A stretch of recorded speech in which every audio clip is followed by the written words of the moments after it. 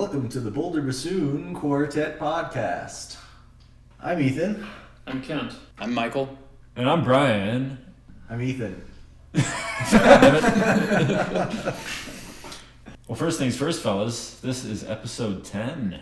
Double digits. Ooh. Oh, Wow. We've really done it. Should we uncork some champagne?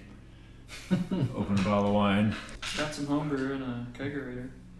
Do you have a name for your homebrew yet? Yeah, it's Ye Old Brew. Oh, right. And that's old with an E. Yeah. Yeah, okay, moving on. There are very few things in the world that amuse me as much as watching Kent amuse himself. So we've stumbled across an article that is of interest to us. This is taken from Mother Jones' website, whatever that is, motherjones.com. The name of the article is "Can Concerts in Bars and Cafes Save Classical Music?" Right off the bat, without reading anything, without knowing what they're talking about, what does that article drum up to you guys? Can concerts in bars and cafes save classical music? Well, I'm thinking two things. The first thing is, Dazzle was a fun show. We should do that again. And the second thing is the obvious implication that classical music needs to be saved in the first place. Do you think Dazzle falls under this category? Yeah. Bars and cafes? I think Dazzle is first and foremost a performance venue that happens to serve food. I think just based on the title of this article, what they're going for is, a bar and a cafe. Their primary purpose is to serve alcohol and coffee, and they're adding classical music to it, as opposed to someplace like Dazzle, which is a music place, which has food, Okay, I see your point.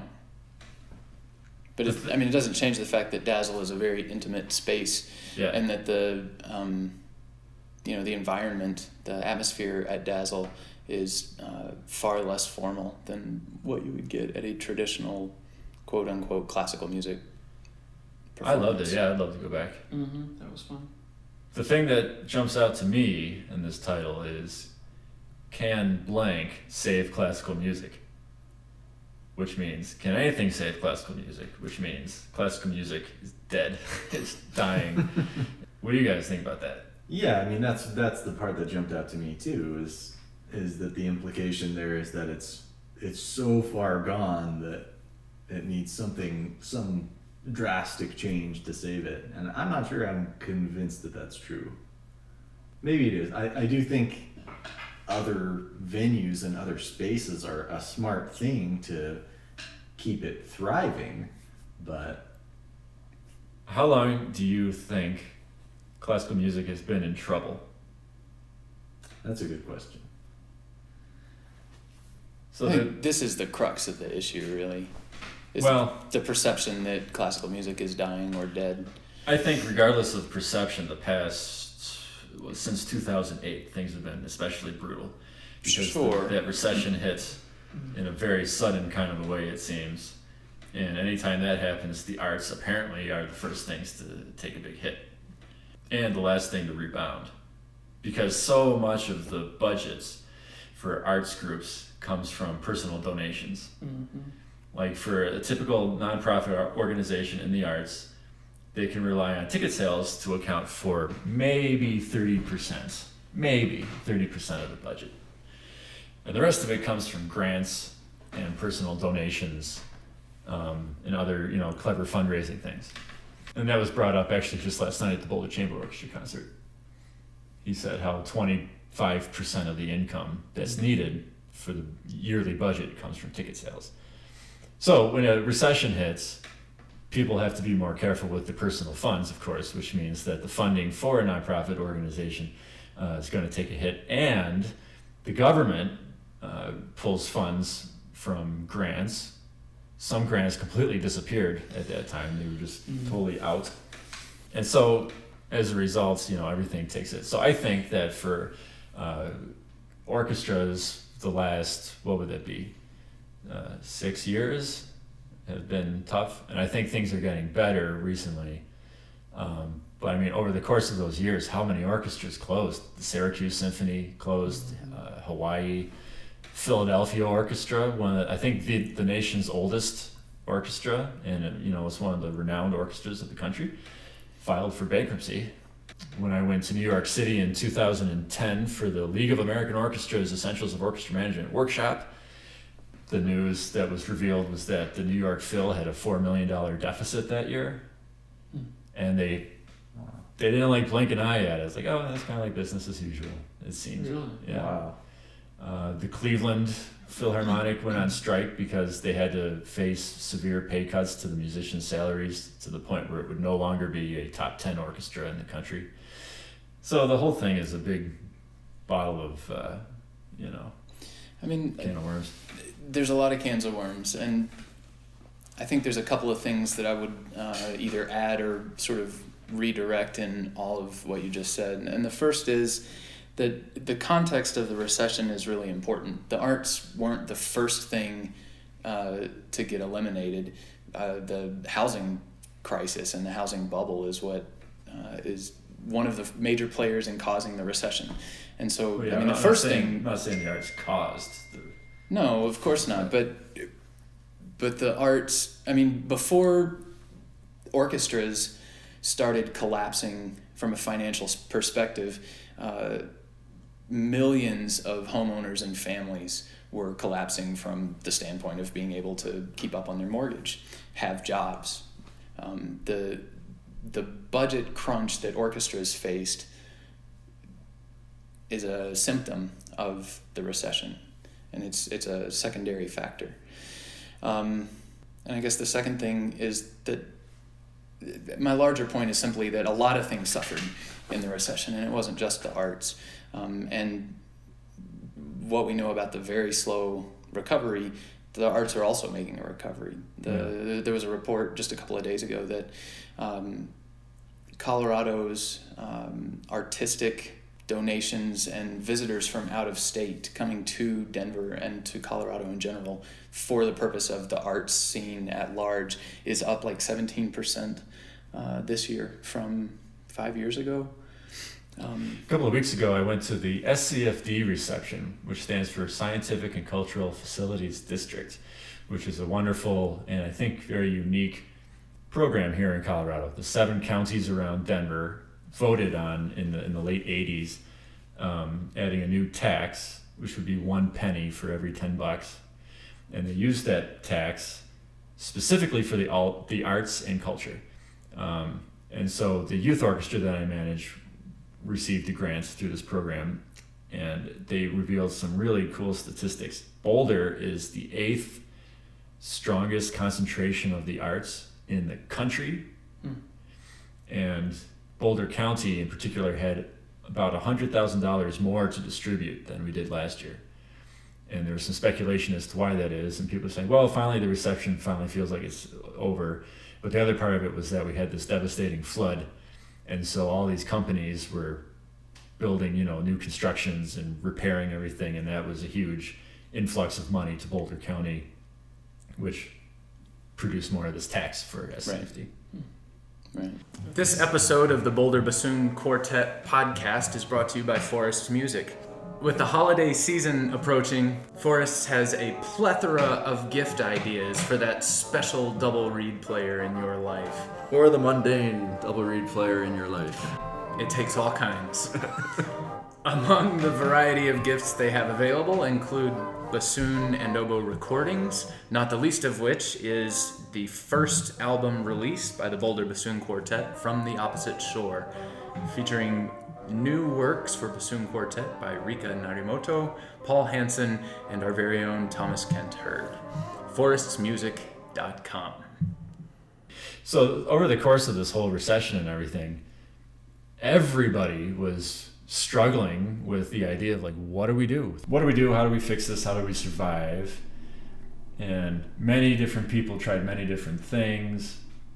Success, one thing that would work for one group wouldn't necessarily work for another. And I think as a result of that, we're seeing more and more of chamber music in unexpected places. Professional musicians playing at really high level, but playing a different type of music or in a different place. More creative and maybe innovative approach. And I think we actually might be a result of that, because the 4 of us studied music and we had no place to go. There are so few jobs available out there, and it's so extremely competitive for those jobs. We wanted to keep playing, of course, and so we invented this group and found ways to make something of it. Let's dive into this article a little bit here. Can concerts in bars and cafes save classical music? The subtitle says, in 30 cities and counting, a group called Classical Revolution is bringing a waning genre back to the people. So here again we have this, right off the bat, this idea of the waning genre of classical music. We're not going to read through the whole thing, but here's a nice little highlight. Standing room only on Monday nights is par for the course at this cafe/bar in San Francisco's Mission District, because on Mondays, the cafe hosts live chamber music. The musicians, a mix of freelancers, conservatory students, and techies who play on the side, are volunteers with Classical Revolution, a program that brings high-level classical music into intimate public spaces. So it goes on to sort of describe the scene a little bit as the musicians sit down at the stage, such as it is, raise their bows in anticipation. There's not the absolute silence you would get in a concert hall, but the din of conversation and clinky glasses and stuff kind of lulls just a little bit. And then it says, but when the musicians start to play, the crowd is enraptured. Nice. So what is really the difference at that point? It's still the same music, it's still the same high level, but what they're saying is because it's not this formal, imposing, scary concert setting, that people can feel free to enjoy the music kind of where they're at, instead of trying to raise themselves to the point where they feel they can listen to classical music intelligently. I think they make a good point. Do you think the setting could detract from the... No, I don't. I kind of agree with their point when they say that this intimate, like everyday, more of an everyday setting helps them appreciate the music, because I think it takes away that, I don't know if it's a fear or if it's...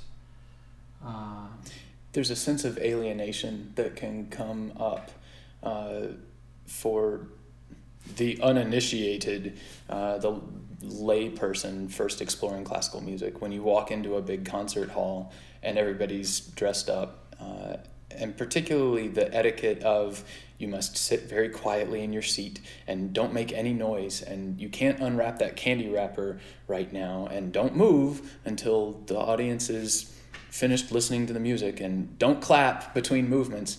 I get a lot of feedback from the music appreciation students that I teach that this is a very off-putting and alienating kind of an atmosphere. I know that there was an orchestra in the UK that started a whole series. They had a clever name for it. I can't remember what it was, but when you buy a ticket, it comes with a beer. Nice. And so you're allowed to bring it into the concert hall. Everybody, including the musicians, is encouraged to dress normally, not in a tuxedo. And I think when the musicians and the conductor took the stage, they would just kind of wander on stage from the seats. So it was one of those things where they're trying to break down that barrier. The Colorado Symphony recently got rid of tuxedos, so I guess they're not going to ever play with tuxedos again. They'll wear suits or all black, I think. I think that's a fantastic idea. Somebody told me how the tuxedo came up as like a servant's uniform. Like that's where it originated, and somehow it became associated with the fanciest thing you could possibly wear. Aristocracy. Huh. Anytime that I played a couple of concerts wearing tails, and that's just preposterous. And it's so unpleasant to wear while playing. And then I played a couple of concerts wearing a suit, and I think that's nice, because anybody can wear a suit. But those little things make a big difference. The Baltimore Symphony had a thing recently where they worked with the design students at some school to design new uniform or outfit or something for the orchestra. I think it's a program or a project that's still in progress. I don't know if they've released the results yet, but it's an interesting thing. The article continues. The easy exposure to classical music, up close and casual, is exactly what Classical Revolution is shooting for. The reason that more young people aren't interested in classical isn't the music, he explains, but the setting. Tickets are expensive. You have to dress up and be quiet for hours. It's restricting for a lot of young people. His goal for Classical Revolution is simple. It's high art, but it's not high brow. Oh, how about that as a catchphrase? Oh, the marketing department's out. We're taking it seriously and playing passionately, but we're taking out all the other stuff that you get in a normal classical music setting. The formal dress, the formal attitude, the stuffy environment. The music is kept at a high level, but the rest is chill. So there's historical context. When I was at CU, I was pretty good friends with a guy named Will Farley, who was a musicology student. And he was explaining to me one time that the whole concert etiquette is a construct of the Romantic period in music. That during the Baroque period, during the Classical period, so essentially before Beethoven, concert settings were much more social affairs or religious affairs. Right, and the music was there as entertainment. As entertainment. And then eventually it grew into art. Right. So even the works of Mozart, like last night the Boulder Chamber Orchestra played Mozart's C minor serenade, and it said in the program how almost all the harmony music and the stuff for serenades was designed to be outside, but there was something special about this one. And that is an indication it was written with a different kind of intent. It was actually designed to be listened to more intently, blah, blah, blah. So it was starting to, the artistic nature of music was starting to emerge from the entertainment side of it. And then, Beethoven took himself quite seriously. And Beethoven's audiences took him quite seriously. There's the anecdote that hasn't been necessarily proven about him pointing at the score at the beginning of Symphony No. 5, the bit that goes bum bum bum bum, and saying, "Look, here fate knocks at the door." And then you've got this whole Symphony No. 5 that lasts for like 50 minutes, alternating between major and minor, and it should, by the conventions of form, end in the tonic key, which would be a minor key, but the last movement of the symphony is in C major, and it's all boisterous and triumphant. And whether Beethoven specifically, explicitly intended this or not, the audiences received it, and the people who listened to the symphony over the next 20 years believed it to be a statement about the human condition. And there are all these little details in there that if you're, asking somebody to pass you the mutton or drowning in your cups, you miss these details. And so Will was saying that there's a particular aristocratic guy who would hold concerts it was either Prussia or Austria. And he would dictate that his audience had to sit down and be quiet so that everybody could listen through the whole program and hear all of these details. And so it becomes this tradition that's rooted not necessarily in the objective reality of what the music must be, but rather in sort of the psychological notions and social conventions of the time. And then it got way out of hand with Mahler. Right. He, from what I've been told, he ruined everything for everybody. Whatever you do with your life, it was ruined by Mahler. Well, I mean, Mahler Symphony No. 3, isn't that the one that he said, I'm trying to portray the entire universe in this symphony? It was about the evolution of the soul. Right. But I mean, the concert-going experience, he was such a schmuck, he would yell at the audience and tell them all to shut up and stuff. Really? That's what I've heard. And, the very strict formal ideas that we have of going to a concert may have originated from that. So I think there's a balance at play, because the idea of going to a concert as a social event and having fun, that's fantastic. I think we need a lot more of that. The idea of paying close attention and understanding what's going on and the importance of what you listen to, that's also fantastic. Yeah. We need a lot of that. So how do you balance those two things? Not with Mahler, I think, is the answer. So the answer to all musical questions is no more Mahler. Yeah, pretty much. No more Mahler, folks. I really enjoy Mahler for what it's worth. I know you hate Mahler. I really love it. So Mike's incorrect, but the rest of us have figured it out. I agree with Mike. I mean, it's got a time and a place, and I can't listen to it all the time every day. Brian is speechless. He just doesn't understand. Time is never in the places in the trash.